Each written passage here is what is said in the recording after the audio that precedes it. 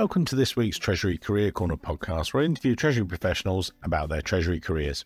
Each and every week, I talk to them about how they've built their careers, where they are now, where they see both themselves and the Treasury profession going to next. Let's get on with the show. This week's show, delighted to be joined by Paulo Kubis, the head of Treasury at Electrolux Professional Group. Headquartered in Stockholm, Sweden, Electrolux Professional Group is one of the leading global providers of food service, beverage, and laundry solutions, serving a wide range of customers globally, from restaurants and hotels to healthcare, educational, and other service facilities. Commercial activities focus on three main geographic areas, which we're going to explore a little bit more, but the Americas, Europe, and Asia Pacific, Middle East, and Africa. But as I say, they've got, wow, let's look at these. Some of the numbers: 4,000 employees, 12 manufacturing plants, operating more than 110 markets worldwide. But I'm going to get Paulo to talk us through that a little bit later on in the show. He's got a truly international background, so we're going to go back to his international roots. So take us back to the beginning, if you would, so how you first discovered the world of Treasury, because you came into finance, but then you did trading, and you've got, obviously, as you say, a Brazilian background and things like that. We can see that. But if you would like, take us back to your origin story, Paulo. Over to you, sir. Hello, Mike. Hello, everyone. It's an absolute delight to be part of the show. I'm a fan. I'm a listener. So really excited to be here. As any Brazilian boy, I was fascinated with football and had a dream to become a footballer. That didn't turn out to be the case, but at least football gave me a scholarship to get my bachelor's degree in the US, which was a great opportunity to start with. That was also where I had a chance to be introduced to finance, working for Northwestern Mutual. Spent a few summer months as an intern working with financial advisory. And from that point on, I knew that financial market was my passion, right? So I moved back to Brazil after I graduated, had a brief experience with controlling, which was great, gave me the opportunity to navigate further into accounting and controlling. Worked for ExxonMobil for a little bit and tried to expand my studies into the financial and capital markets, which then provided the opportunity to go into a brokerage firm, work with equities and futures, later as an investment consultant at one of Brazil's biggest retail banks. I want to jump in there and ask you, so then you're talking about, Paulo, being an investment consultant, if you like, back in, well, turn of the decade, if you like. So it's 2011, 2013. I know there was monetary reform in Brazil. What was it like for you? Because you were literally at the front end of that. What was that for you, with all the risks to analyze and manage and things? What was it like for you? Well, it was interesting, of course, a great school. Brazil had gone through monetary reform in the 90s, which brought a cap and some stabilization on both inflation and the currency. That definitely helped. Around the time I was an investment consultant, we could still see high single digits, low double digit inflation in the country, interest rates at levels that the more mature economies weren't used to anymore, although now in the past couple of years with the inflationary pressures in Europe and the US, that suddenly is not such a distant memory, right? But it was an interesting time. Of course, Brazil is a more regulated economy. The currency is non-convertible. You have some limitations in those senses. You adapt, right? It is a huge country, big economy, a lot of opportunities. So you adapt to the nuances of the market and the economy and learn along the way.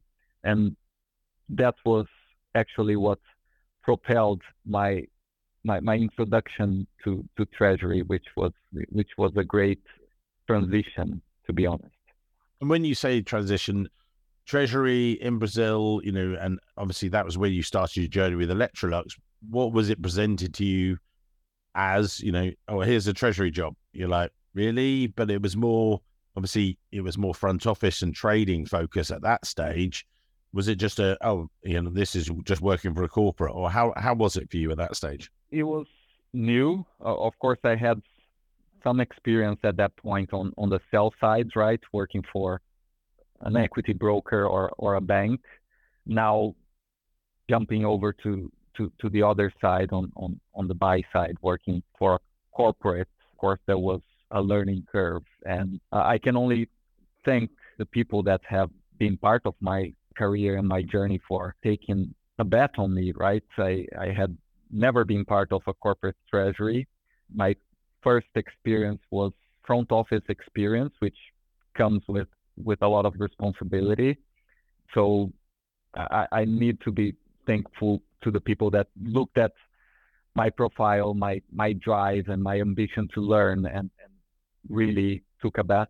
So it was an interesting transition. Of course, early on in that process, it was easy to realize that Treasury had become a passion and would be where I expected my career to develop, right? And I had the chance to really specialize working for Electrolux in Brazil in the regional treasury center there, which oversaw the whole region, right? So coming back to your question about the economic environment, then at that point in time, I had the opportunity to expand beyond Brazil and work with the whole of Latin America, right? And there you have a range of countries that treat economic policy and monetary policy in different ways. I had to deal with hyperinflation in Venezuela, in Argentina, for example, with capital controls in those countries. So great learning experience, great learning opportunity to expand my knowledge and really continue the path to specialize in treasury. And can you just, again, as we do each week, you were investments, but then Electrolux. Can you just give us an explanation of the company, maybe starting with the Brazilian arm, and then more generally wider and everything else? Because that also, then we'll talk later on about spin-off process and everything else. Electrolux, who are they, or who were they at the time in Brazil, and what was the company globally? Absolutely. So Electrolux is one of the largest global manufacturers of home appliances, and at the time also professional appliances, which is the portion of the business that got later spun off, and we'll talk about it. What's the difference between a professional and a domestic then, or how does it differ? Consumer goods and domestic appliances are, well, or kitchen appliances, the refrigerators, the stoves, if we go to our own laundry room in our houses and in our apartments, the appliances that you and I as retail consumers use every day, right? Mm-hmm. Professional appliances, then we're talking about serving businesses. So cooking equipment for restaurants, restaurant chains, bars, cafes, laundry equipment for laundry services, laundries for commercial laundries, for hospitals, for elderly care institutions, etc. Right? So we are talking about different scales in terms of machinery, but also different end consumers, right? And when you were with Electrolux, first starting there back in 2013, was it all together? It was all together, exactly. So I entered the regional treasury center in Latam, in Brazil. The focus of the business in Latam was consumer goods. So the professional appliance business had a small participation in the region. But yes, still one company. Then, of course, Electrolux globally has a large presence in the US, in Europe, in Asia, and also in Latam, where I was. So from there, I had the opportunity to work closely with Group Treasury in Stockholm, where Electrolux is headquartered, and had the chance to dip my toes into an European treasury later on. And you just let's focus on that so you moved 2016 from Brazil to Stockholm. What was that like, bar the weather? Because that's a heck of a change. Exactly. I'm from the south of Brazil, so we deal with a little bit of cold weather, Yeah. but of course, Stockholm. I've been to Sweden in those months. There's cold weather, and then there's Stockholm, Sweden. Wow. Yeah, you wear every bit of clothing you can some of the time. exactly, and the darkness is probably the part that hits you the most, right? In exchange, during the summertime, you get all the light you can get. So you just need to temper your expectations and make the best of each season, which in Stockholm and in Sweden, the seasons are really pronounced, right? Yeah.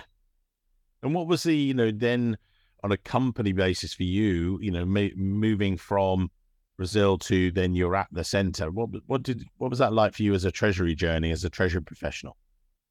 I had the opportunity to work closely with Group Treasury already prior to my move. Of course, that enabled the opportunity to fill in a position when it was available at Group Treasury. We had very good interaction, very good cooperation between the Latam Treasury Center and the Group Treasury in Stockholm. So from that point of view, the transition was as smooth as it could be. And then the learning curve applies, right? It's a different market. You're then expanding again your horizons. So in my journey, had previously expanded from Brazil into Latam, now into Europe and the rest of the world, to be honest, with Group Treasury at Electrolux.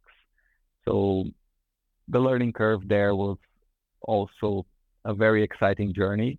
Had great people again involved in my personal journey that again took a chance and saw the potential of what I could become as a professional. Great colleagues over time that made sure all the knowledge around could be shared. And that's something I really appreciate. And I really try to bring into my own behavior, especially now as a leader, right? As head of a treasury, sharing of knowledge must be one of the priorities. How are you, do you actively sort of go around the group, or, how do Electrolux structure it? Sorry to just chuck that question at you, but, I mean it because there are, you say, and I know that you and I have had a pre-call about that, but how do you share that knowledge? How are you, is it just over a coffee, or how are you, is it more formally structured than that? You need to combine both, I would say. You need to have the personal interaction and sometimes the informal conversation to get to people, but also take advantage of the formal forums and the formal opportunities that not only the company presents to you, but that you present to the company and your colleagues, right?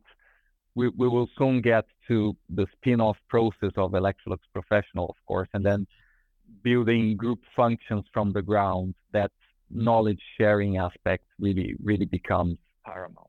And so for the listeners today, can you then talk about, so back in 2019, as I can see, and people might not know, but Electrolux Professional, they sort of spun off or separated. What position were you in Treasury? And, what was that like for you going through that process? Because now you're the head of Treasury for Electrolux Professional. Talk us through that, if you would. Absolutely. So in 2019, the Electrolux Group decided to spin off and separate the professional appliances business. Basically, the idea there was to provide the right focus to the specific customer groups, right?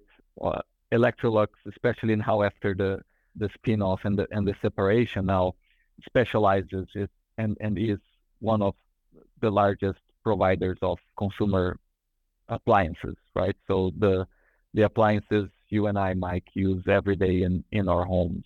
And Electrolux Professional is now a separate company that specializes in professional appliances. So the cooking appliances that restaurants utilize every day, the laundry equipment that hospitals, institutions, and commercial laundry shops utilize every day. Can I ask how do they differ in finances terms? Is it just a bigger scale, different commercial terms and things because they're more a commercial versus a domestic and sort of consumer focused business? Is that why? Because one's consumer focused and different drivers, and one is more professional and more sort of commoditized, if that's the right way to put it. But or is that why, or how would you describe it? I would say Electrolux customer base is focused on the large retailers, right? Of course, B2C, business to consumer, is increasing, and that is a channel that Electrolux captures in its strategy. But still, you're talking about the large retailers when you think about consumer appliances, right? Where the shops where you go to buy your refrigerator or your stove or your vacuum cleaner. For Electrolux Professional, we have both distributors supporting the supply chain, but we also deal directly with institutions and restaurants and restaurant chains. So we have both project-based sales through distributors, right? And I think there is where the strategy and the customer focus really differentiates itself. And one of the main reasons why the decision for the spin-off was made. Another important aspect is that these are, in essence, although we talk appliances, consumer and professional appliances are in essence two different industries that operate at different margin levels, that operate at different multiples. So providing the right focus. Yeah, exactly. So providing the right focus to each segment really gives both companies the opportunity to specialize on what they are best in, right? And for us, especially at Electrolux Professional now, it gives us the right opportunities to seek growth, to seek improvements and be our own. And with that spin-off process, I know we spoke about it before, gave you different perspectives, different priorities as you went through that. Explain that to the audience, if you would. The spin-off process was a great experience. Of course, Electrolux Professional was then separated and publicly listed in March of 2020. Of course, prior to that, a lot of preparation took place. Being previously, in essence, a business area of the larger Electrolux group, a lot of the group functions were shared with the group, right? So in order to prepare for the spin-off, we needed to build the group functions from scratch, and Treasury wasn't different. So I had the opportunity to join. At the time, Treasury and M&A were led by Christian Yosio, who you actually had the privilege to interview here as well. And we'll also put a link in the show notes to his episode because it was a great one with him as well. But actually on that, exactly. but when you say that, you're just doing a spin-off, right? You can do surely you can just mirror what's happened before. Copy paste. That should be just the same, surely. Is it not that much tweaking needs to go on, does it? Or was it very different? I would say both. There are aspects where, of course, the culture and the way things operated can be replicated. But in essence, the entity that was spun off was smaller in size, right? So there you already need to start adapting to be practical. For example, Group Treasury at Electrolux had 20 plus people. At Electrolux Professional, we started with 2 fully dedicated people and the head of Treasury and M&A, who shared Treasury and M&A responsibilities. So there alone you have to adapt and scale to your new reality, right? Mm. With a smaller team, you need to broaden yourself. You need to expand your reach, right? Being part of the trading desk at Electrolux gave me the opportunity to be very specialized in that Mm-hmm. and moving into a front office at the time, a front office role at Electrolux Professional. Actually, I had to expand. I had to learn. I had to take into account more risk management aspects. I had to take middle office and sometimes even back office responsibilities. That was the case for me and the case for Eva, my colleague and cash manager. We needed to wear different hats a lot of times, right? So that experience alone was great. First, the opportunity to build something from scratch, and we managed to do that. And then to expand your reach, learn as much as you can, and looking back now, of course, there was a lot of hard work, but now we see and we reap the results.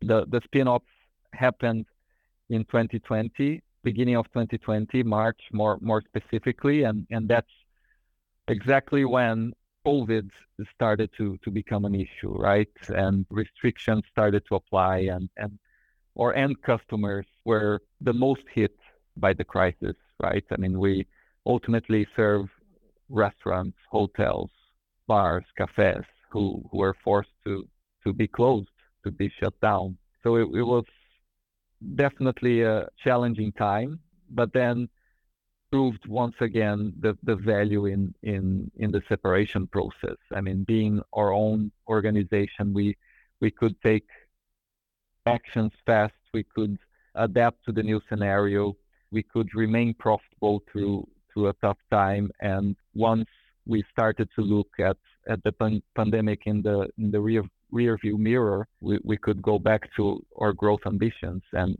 that has been the case. And just going back to that process as well, just for anyone that's maybe going to go through the similar, they've got that approaching.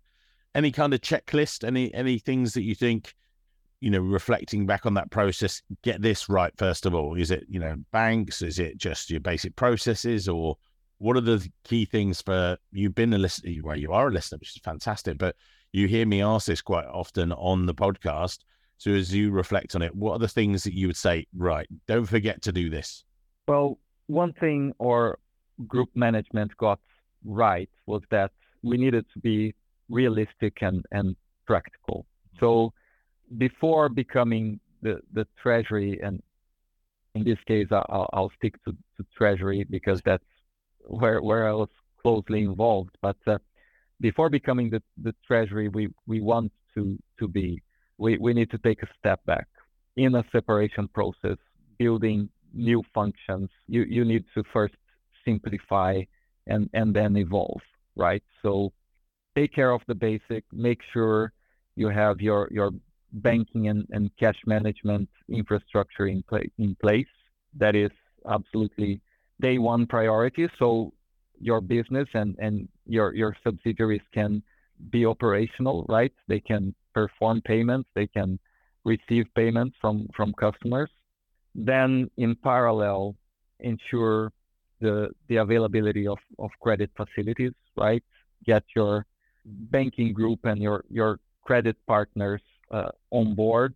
First of all, the story and the ambition behind the separation and the new company, how you manage debt, growth, and adversity. That is extremely important, and that was actually in our case even more important and capitalized by the pandemic, right?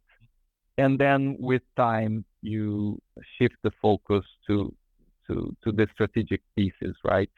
Go after the cash within the organization, manage working capital well, start working and looking for ways to improve, ways to automate, ways to make processes better.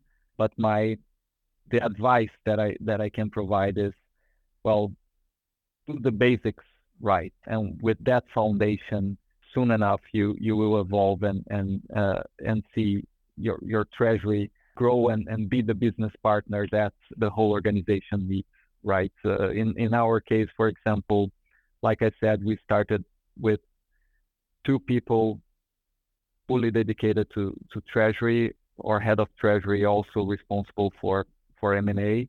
Now we are 4 people fully dedicated to treasury, and that would never have happened if we didn't do the groundwork and the basis solidly, right? And you talked there, and you touched on, say, the foundations of it, but also I know you and I talked a little bit about people, recruitment, and things, and we don't always, this podcast is hosted by the Treasury Recruitment Company. If you need people, call us. If you're looking for your next role, call us. There you go, very simple lesson. But for yourself, people-wise and management of teams and things, any takeaways from that? Again, you've heard it many times on the podcast and other people talking about it. What are your thoughts? We hear often and again that people are the most important asset in any organization, right? And you and I can agree that is always the case. So you need to be strategic. You need to sometimes be fortunate, but you need to put the priority it deserves, right? During the spin-off process, of course, talent from the Electrolux group was shared with Electrolux Professional in the new organization, and as time passed and we evolved as Treasury and we grew as a function, then the need to recruit came, and it was actually recruiting was one of the first and most important strategic tasks that I faced when I stepped up to become head of Treasury. Of course, being part of a group like Electrolux Professional, also like Electrolux previously, that constantly ranks as a top employer, and when you hear people that have worked in the past for Electrolux Professional that work or want to work for Electrolux Professional, saying so many nice and good things about the company as an employer, that definitely supports. Yeah. So I was fortunate enough from that point of view.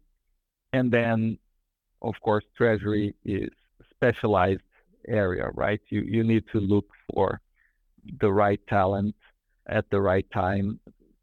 It's not always easy. Sometimes you can be fortunate and do it with your own resources, but It's more much often easier. than not, and Use us. It's a lot easier.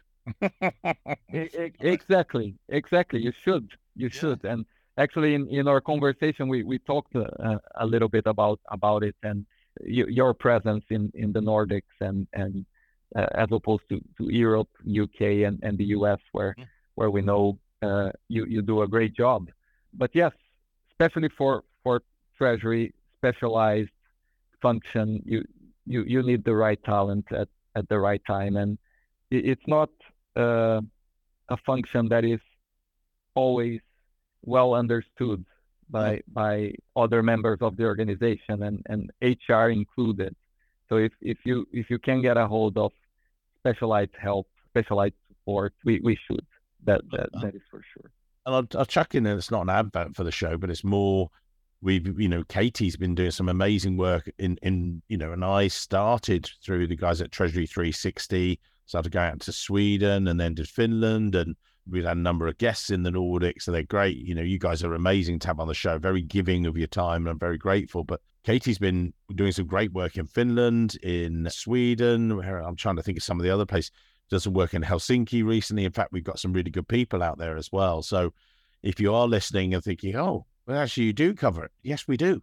So do come reach out. And, we don't it's not an advertorial on the show. We try and avoid that. But the fact is, exactly as you and I have talked about, Paulo, that we do actually cover that. And that's where we have this Nordic presence. And that's very much Katie's leading that and doing a really good job. And it's a bit like, well, the other thing that just occurred to me before that was, you say, You can put anyone can advertise on LinkedIn. Easy. Yeah, it's massive. Spray and pray. That's all it is. And I was going with a US client the other day, and they said, "Oh, should we go on LinkedIn?" I said, "Yeah, go for it." And they're like, "Oh, right." I said, "Yeah." I said, "You'll get the 5 to 10% of people that are actively looking for a job today. They want a job. They're dissatisfied where they are. Maybe that could be good, that could be bad." I said, "But they're the 10%." So, "Oh yeah." I said, "But you want one of the 9 out of 10, don't you?" And he was like, "Well, yeah, I do." I said, "Yeah, that's where we are." And people have said in the past, "Well, what about LinkedIn? Is it a competition?" No, it's not. It's where you might go for the first thing. And then when you quite quickly don't get the results, you go, "Oh, actually, we need a specialist." That's where we are. Otherwise, we wouldn't been doing it for 25 years. So, sorry, I didn't want to get on the high horse. I'll get off that very quickly. So we're approaching the No, absolutely, and especially in a tight labor market like we are experiencing, right? I mean, it gets challenging. Yeah, and I was just looking at some figures and some reports this morning that I think it's the US market has 3.7% unemployment, which means and in a way that we feel for those people the 3.7, but what that means is that 96.3 are employed. So you're going to have to get people from other jobs to move people around. And that reflects across the Nordics. I mean, the Nordics is probably less. I wouldn't say about the employment rates. I don't know. But the point is in Treasury, I had a situation earlier this year. They said, "Oh, have you got someone free?" And I said, "What do you mean?" They went, "Well, I think I was trying to say to them, what do you mean someone sitting at home now, a Treasury manager, just sitting, watching the telly thinking, oh, I hope the phone rings and another job comes up?" And I was like, no, 100% of our Treasury folks are employed at the moment. There are people maybe finishing contracts and stuff. I said, it's not like, general labor market where you might just have people floating around. In Treasury, it tends to be they all come from another company. That's why we exist as well. So again, sorry, I'll shut up. I don't want to do it. Let's go back to you. Let's go back to the case. No, exactly. No, but talent management and I mean, especially depending on the position and the level of experience that is required, of course, it can become very, very challenging. Yeah. Like I said in the beginning of the show, I was fortunate enough to have people taking a chance on me, right? I not necessarily always had the experience required for the positions I was offered, but I think I could transpire the right drive and the right will to learn, and that definitely helped. So perhaps I am a product of that tight specialized market that not always means people are available. So you need to reach out and look for talent, even if it's not ready and packaged to the needs you have, right? Yeah, right. Yeah, exactly. Well, look, we're approaching the end of the show. You hear me saying this a lot of weeks. What are the takeaways? We'll put your LinkedIn details in the show notes. What are the takeaways you would give to people from someone that has, had their career that's gone US, Brazil, now in Europe, and, real global Treasury professional maybe, but, what are the takeaways you'd give to people? The most important takeaways I would like to leave for the audience is, first of all, put yourself up for the challenge, right? Apply yourself, make yourself available. At one point or another, someone will take a chance on you, and you need to be ready, right? That was a big part of my professional history, and one that I want to provide to other ambitious professionals, of course. And the final takeaway is for you as part of a treasury organization, as head of a treasury organization, be a business partner. That is what we need to do. That needs to be the ambition, knowing the business, getting close to operations, understanding the needs. That is where we can really provide value, right? Treasury can sometimes be romanticized, romanticized.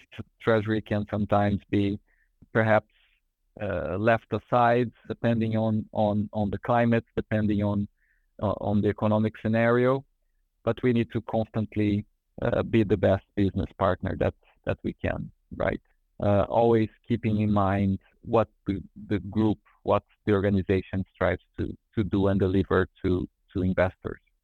Well, great takeaways there. I mean, the one that really, be up for that challenge and be prepared for it, that you can come along at any time. I think that was great. And Paulo, thank you for listening each and every week. As as we just talked there, there'll be a little bit of an edit and then you'll be live. So, and everyone will listen to your amazing words. Thank you for sharing, a lot of the stories about Electrolux. We'll put your LinkedIn details in the show notes. People can connect to you. Your LinkedIn network will explode. So thank you very much, sir. You've been an absolute star. Thank you, Mike. And I hope we will end up with a nice talk and a nice product. And in the end, this was very exciting. I appreciate it a lot.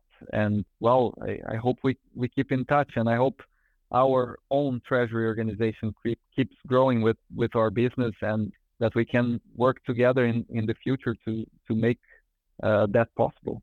Well, don't worry, you're on my speed dial now. So yeah, and I'm on yours.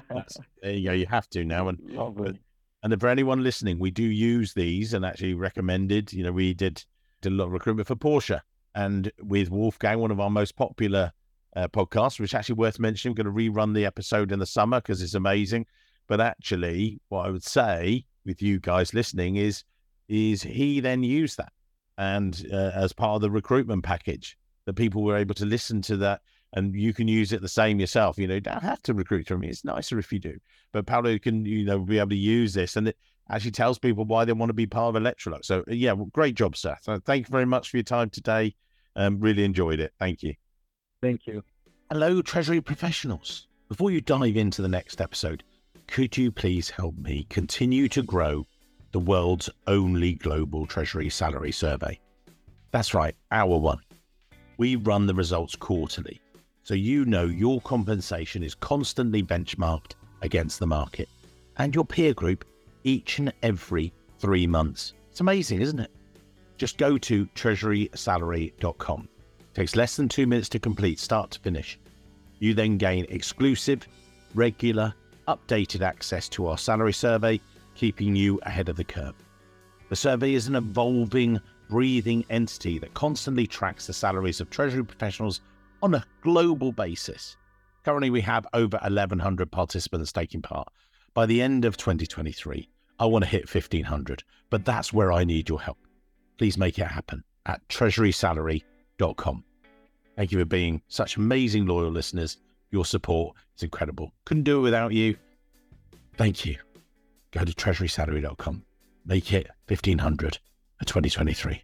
Love you guys.